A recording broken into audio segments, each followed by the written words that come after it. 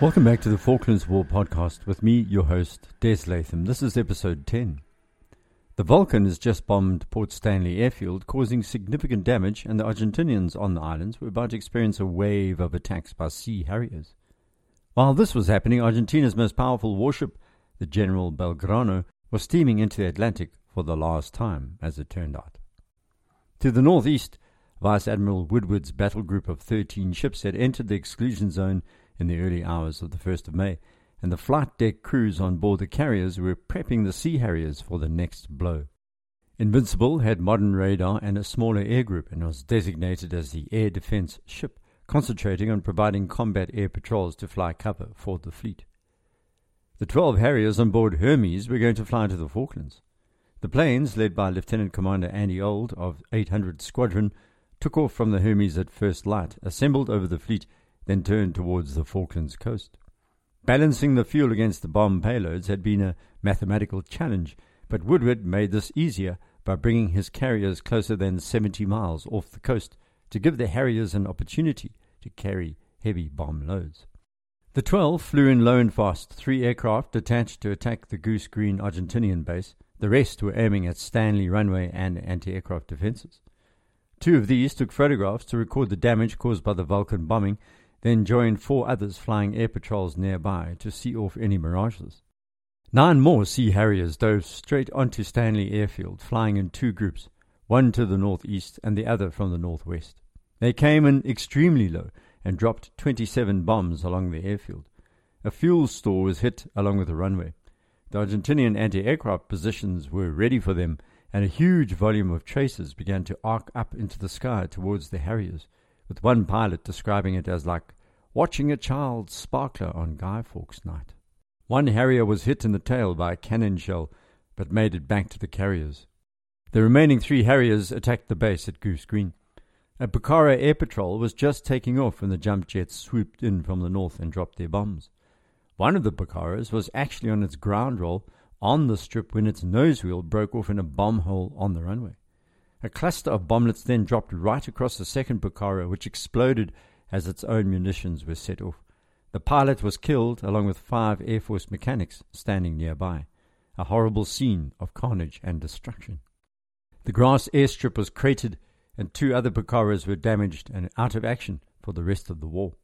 The Argentinian army units protecting the airfield had actually moved away from the strip earlier, after intelligence reports suggested that the British would target them. A Chinook arrived to ferry the wounded to the main medical centre in Stanley, but 2 more Argentinians died on board during the Kazabak. The Harriers returned to Hermes and Invincible, then took off and turned away towards open sea after being rearmed with Sidewinder missiles, should the mirages show up for an attack. Back at Stanley, residents watched as a single fighter jet flew overhead, seeming to take its time crossing from west to east. Suddenly, the plane was engulfed in black puffs of smoke. The Argentinian anti-aircraft cannon found their mark, but observers wondered why the pilot had not fired up the afterburners. What was going on? Moments later, the plane exploded in a brilliant flash of white, and the pilot was lost with the plane. Argentinian troops on the slopes of the hills around Stanley shouted with jubilation. Some jumped up and down, but that quickly changed to horror because they realized the guns had just shot down one of their own mirages. This was one of a group of mirages that had met 2 Sea Harriers over the north of the Falklands. In the brisk missile exchange that took place, both mirages were hit. One crashed into the sea off Pebble Island and the pilot ejected. He was fortunate enough to come down close to land, and he merely waded ashore. The other was Captain Gustavo Cueva's plane that was badly damaged by a Sidewinder missile and was heading to Stanley in an attempt at an emergency landing. Unfortunately, he approached from the west, the direction that the Harriers had approached, and the trigger-happy anti-aircraft gunners opened fire on him. In a cruel twist, the commander of the AA battery, Major Jorge Monge, was walking from Government House when the Mirage flew past, and there was no way he could stop his men from firing. He could have ejected and saved himself, but he was definitely trying to save his plane. It took me some time to get over that incident, he said later. Meanwhile, a Dagger flight had encountered more Sea Harriers. One of the Argentinian planes was hit and exploded over the south coast of East Falkland near Lively Island. The body of the pilot, First Lieutenant Jose Ardiles, was never found. He was the cousin of the famous footballer Ozzy Ardiles.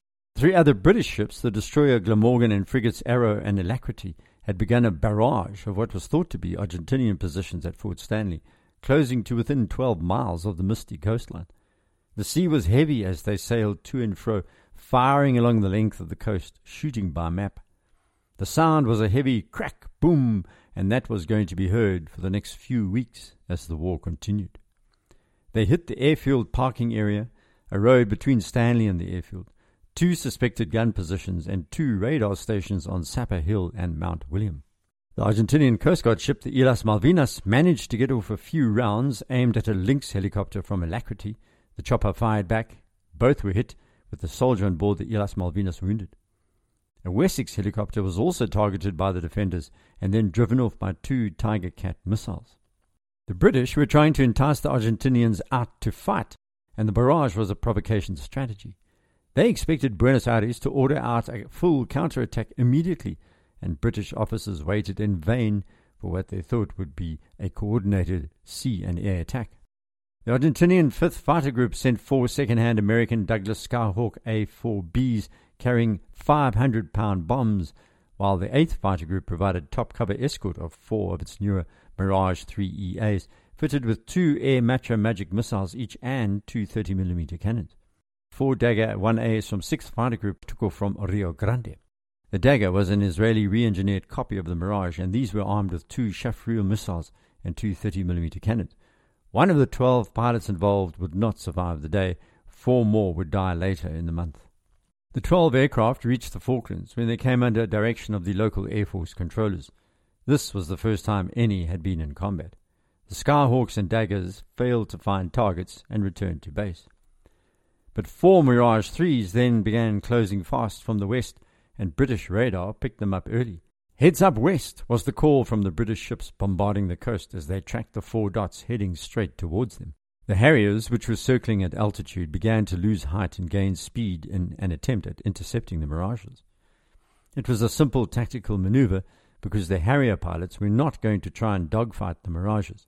They knew how good the French plane was, so they proposed to evade combat for a few minutes until the thirsty Mirages were forced to return for home with low fuel. Then the Harriers would move in for the kill. The Mirages came in so fast that the anti-aircraft defenses on the ships were unable to open fire or even engage them before they swooped. A sailor called David Tinkler wrote home about what happened next. "We engaged our gas turbines with a will and sent up enormous plumes of smoke," he said. "A lot of whooshes and ducka-ducka. We had all legged it into the hangar and lay flat on the deck, tin helmets on and fingers in ears. There were yells of 'aircraft, aircraft' over the tannoy, then bangs as the chaff was fired, and seconds later 2 huge explosions hit the ocean on both sides of the Glamorgan at the stern, lifting the propellers right out of the water. Rockets fired from the Mirages then passed the ship, and 2 1,000-pound bombs fell in the ocean alongside the vessel quarterdeck. "That caused us to be very frightened," remarked the captain later in typical British wryness. The frigate Arrow had received superficial damage to her funnel and upper works from cannon fire, and a seaman had been hit in the arm. The Argentinians were also using heavy machine guns from the beach and hit Alacrity's helicopter as the 3 ships turned and headed east at full speed. Then 2 of the Mirages were caught by the Harriers and shot down. The Argentinians launched other local flights. 3 turbomentors of the 4th Naval Attack Squadron took off from Pebble Island and were ordered to focus on the British helicopters thought to be landing troops north of Stanley. These are tiny aircraft, slow, and were in real danger should the fighters find them. And find them the Harriers did, just as the 3 turbomentors lined up a British helicopter buzzing around near Cow Bay. One of the Argentinian pilots shouted, "Lobos a las 6," or wolves at 6 o'clock. Sub-Lieutenant Daniel Manzella was flying number 2 turbomentor and described the scene. "I instinctively broke to the right. At the same time I heard the sound of the 30mm cannon of the Sea Harriers. I jettisoned my pods of rockets and of machine gun ammunition, and the Sea Harrier passed over me at that moment." The prop-driven turbomentor was so slow that the Harrier overshot, and as the British pilot tried to reposition, Manzella managed to escape into cloud. Later, the Harrier pilots said they could have shot these planes down but didn't want to waste expensive Sidewinder missiles against these old prop-driven planes. they would forego these inhibitions as the war continued. The submarine escort group Yarmouth and Brilliant were sailing close by, with the Sea King dipping its sonar in and out of the water, searching for the Argentinian submarine, the San Luis. Instead of danger from below, however, their radar picked up danger from above. 2 Canberra bombers were approaching from the west at high level. The ships fired chaff immediately and began to take evasive action. A few minutes later, one of the Harriers brought down a Canberra. The other turned for home.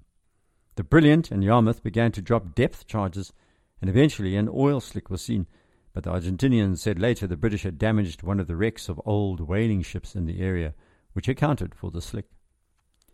The next Argentinian effort was mounted by the 4th and 5th fighter groups based at San Julian and Rio Gallegos, when 24 Skyhawk sorties were flown in flights of 4 aircraft, all equipped with bombs. But only one of these found a target, the 5th Trueno, or Thunder Flight, led by Captain Pablo Carvalho. One of his team turned back with technical problems. The other 3 flew on, and soon they spotted a ship sailing in the open sea to the south of Port Stanley. "Viva la patria!" shouted Carvalho and hit full throttle. It was late afternoon, and the vessel, you could see against the sun, had a rectangular metal superstructure. It was a tanker. He dropped his bombs and climbed out, then turned and saw that the ship was intact, so he dived back straight towards it and opened fire with his cannon. "I watched my tracer ammunition go into the upper works, rebounding everywhere." The radio was alive with the joyful pilots, happy they'd terrorized an enemy ship, even if it wasn't sinking. But the ship Carvalho and his flight attack was actually a friendly ELMA merchant ship Formosa, which had just delivered a large cargo of military stores to the Argentinians at Stanley and was hustling to try and get out of the danger zone when it was caught. Luckily for Carvalho, one of the bombs he dropped failed to explode on board, while the second bounced off the superstructure. The ship's master, Captain J.G. Gregorio, reported later he'd been attacked by British Sea Harriers. The British remained on full alert, expecting more attacks, but none came that day. And yet they learned an important lesson. The Mirages had missed blowing up the Glamorgan by the skin of their teeth, and the bombing runs were far more accurate than the British expected. Because of this, it was the last time that the English fleet attempted to bombard the Falkland coast in broad daylight. From now on, they'd attack at night, and the Glamorgan returned at 8:40 p.m. that very night to resume the shelling. As soldiers know, the night is the most useful to those who are willing to use the dark. A man of the 3rd Argentinian Regiment was killed on Sapper Hill, and at least 5 others injured in that night bombardment. Then there was a lull of several hours after the Harrier attack on Stanley and the Mirage attacks on the 3 British warships. The bombarding British ships then withdrew at around 10 p.m., and there was silence except for the wind whipping through the islands. The civilians at Goose Green were ordered to leave their homes and were now huddled in the community hall that evening. The Argentinians believed that the British would land their main force, and by moving the civilians into the hall, they hoped to avoid a direct attack. They also realized that the British citizens were hostile and uncooperative. They had been leaving their lights on all night and letting their animals walk around on the Argentinian minefields, and they even cut off water sometimes. Their children were also in danger, so the idea was to congregate them in one place and then paint a red cross on the roof of the hall. More than 100 men, women and children were going to remain in that hall for a month, while the Argentinians made themselves comfortable in the Kelper homes. That same night, the first SAS and SBS units were put ashore on East and West Falklands by helicopter. About 300 nautical miles west of the Total Exclusion Zone, or TEZ, and close to the Argentine coast, 2 British submarines were venturing in search of the enemy's boats. The Royal Navy knew that they had to find these boats before the largest and most dangerous entered the TEZ, particularly the General Belgrano. In early April 1982, the British War Cabinet had ordered the subs to keep away from the mainland, lest they sink one of the more important ships and then damage possible negotiations. But by the end of April, Margaret Thatcher's cabinet had changed their minds. On the 26th of April, the rules of engagement were extended to include the defence zone, and if you remember, the diplomatic letter handed to the Argentines by the Swiss on behalf of the British clearly stated any ship that approached the islands in any way would be regarded as a target. The nuclear-powered Churchill-class submarine Conqueror was moved from her holding position in the north to a position southwest of the Falklands. Another sub called the Splendid began to patrol in the north, searching for an Argentine submarine in the northern zone called the San Luis. Meanwhile, the HMS Splendid had been shadowing an Argentine task group of Type 42 destroyers, together with Exocet frigates, moving south along the coast at a fairly slow pace of 10 knots. Navy intelligence was more interested in the location of the cruiser General Belgrano and the aircraft carrier 25 de Mayo. So the submarine Conqueror continued scanning the southern Argentinian coast during late April 1982, trying to find the Belgrano. It didn't take long. Commander Chris Redford Brown reported on the 2nd of May that he had located the cruiser, which was escorted by 2 other Exocet destroyers. Petty Officer William, or Billy Guinea, was the designated ship identifier, and he was an expert at recognizing Russian ships. That's because the Russians were the only ships that the Conqueror had stalked before the Falklands War. Like others, he had had to use Jane's fighting ships to build his own private database of what Argentinian ships looked like. Then he had asked the base photographer back in England to copy and enlarge these pictures. These were so accurate that Billy Guinea had no problem identifying the General Belgrano, nor the 2 destroyers alongside, the Piedra Buena and the Hipólito Bouchard. The order from London arrived to sink the Belgrano, and this is considered the most controversial decision of the war. During a debate in the House of Commons later, Secretary of State for Defence John Nott justified the act by saying it was a heavily armed surface group close to the British exclusion zone and elements of the British task force. The cruiser packed huge firepower, 15-inch guns with a range of 13 miles, and Sea-Cat anti-aircraft missiles.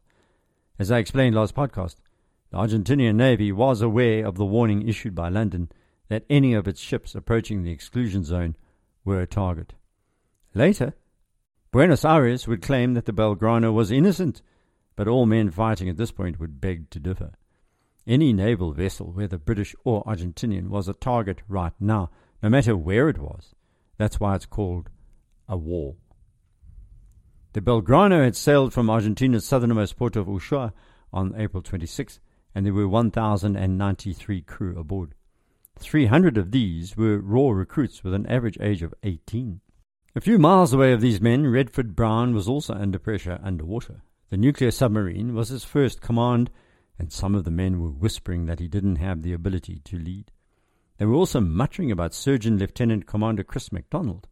It was the first time a surgeon had been included amongst the crew, and the submariners were both puzzled and disturbed by his presence. Conqueror may have simply crippled the Belgrano because she was armed with Mark 24 Tigerfish torpedoes, which could be set to explode in the proximity of the target rather than on impact. This would have reduced both damage and a loss of life. But the Tigerfish is extremely expensive, at £500,000 a pop. It was also unreliable during tests and had independently changed course during one of these tests and almost sank the launch submarine. So Commander Redford Brown ordered his torpedo officer Billy Budding to load the tubes with the vintage Mark 8 torpedoes, which were Second World War relics. At 4 p.m. on May the 2nd, the first torpedo was fired without a warning or a challenge from less than 3 miles, and it hit the Belgrano on the port bow, killing 10 sailors.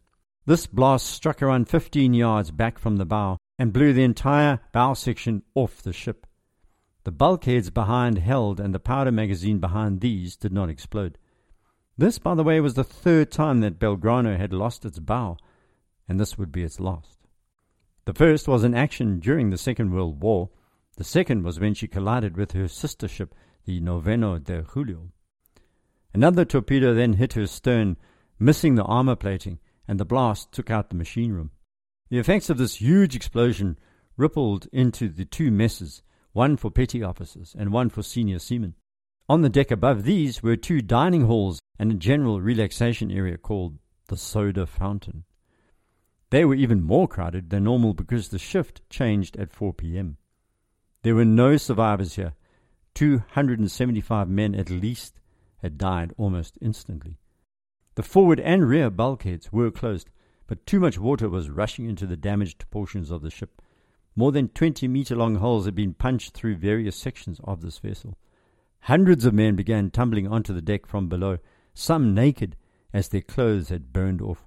The large cruiser was taking on water, and within 10 minutes she was listing 15 degrees. Redford Brown saw this through the periscope and ordered the Conqueror to dive deep as the standard response in this circumstance. It took another full day before the commander could contact London with the news that the Belgrano had sunk. Belgrano commander Hector Bonzo gave the order, "Abandonar el buque," abandon ship, the order being passed man to man because all comms equipment, external or internal, had been destroyed in the torpedo hit. 70 self-inflating rafts with room for 20 men each were put over the side, mostly on the starboard side because the water was lapping over the deck owing to its list angle. But many of these rafts were damaged in the torpedo strike, so it ended up with 30 men in a raft, and some of these men were terribly burned. The Argentinians had not issued their men with anti-flash masks or gloves, and these badly injured sailors were in such shock that they initially made no sound whatsoever. The ship began to list towards the rafts. The men tried to row away, but their oil-covered hands slipped on the wooden oars, and they resorted to paddling furiously with their hands. They were only about 100 yards from the Belgrano when it began to go down, stern first. Some of the men sang the Argentinian national anthem at that moment. On board the sub, crew had pumped the air in excitement when they heard the torpedoes strike, while on board other British ships the feeling was repeated. But then the facts began to sink in. 368 men had died. Dozens more had been burned and mutilated by the explosions, and reflections set in amongst the British sailors. There, but for the grace of God, go I, was the general opinion, and almost all were shaken by the immensity of the tragedy. One British destroyer captain said he informed his crew of the sinking, and then, "There was a mixture of horror and disbelief. There certainly wasn't any pride." The suffering of the men in these rafts was immense. One sailor, who was so badly burnt, he spent 36 hours on his hands and knees and was eventually taken on board an Argentinian ship, where he died an hour later. The two Argentinian escort ships had no idea that the Belgrano had been sunk. They were out of visual range in the gloom, although they did have radar contact. The Belgrano's distress rockets and lights were all damaged, along with her comms. Ironically, the captain aboard the Hippolyte Bouchard felt the blast and thought the torpedoes had hit them or exploded nearby. He immediately turned west, launching depth charges as he went. This took the Hippolyte away from the scene of the Belgrano sinking until a short while later they realized the large ship had disappeared from radar screens. Meanwhile, the seas became rougher, and the wind was gusting at 70 miles per hour. The waves rose to around 6 meters. It was a torturous night that would follow.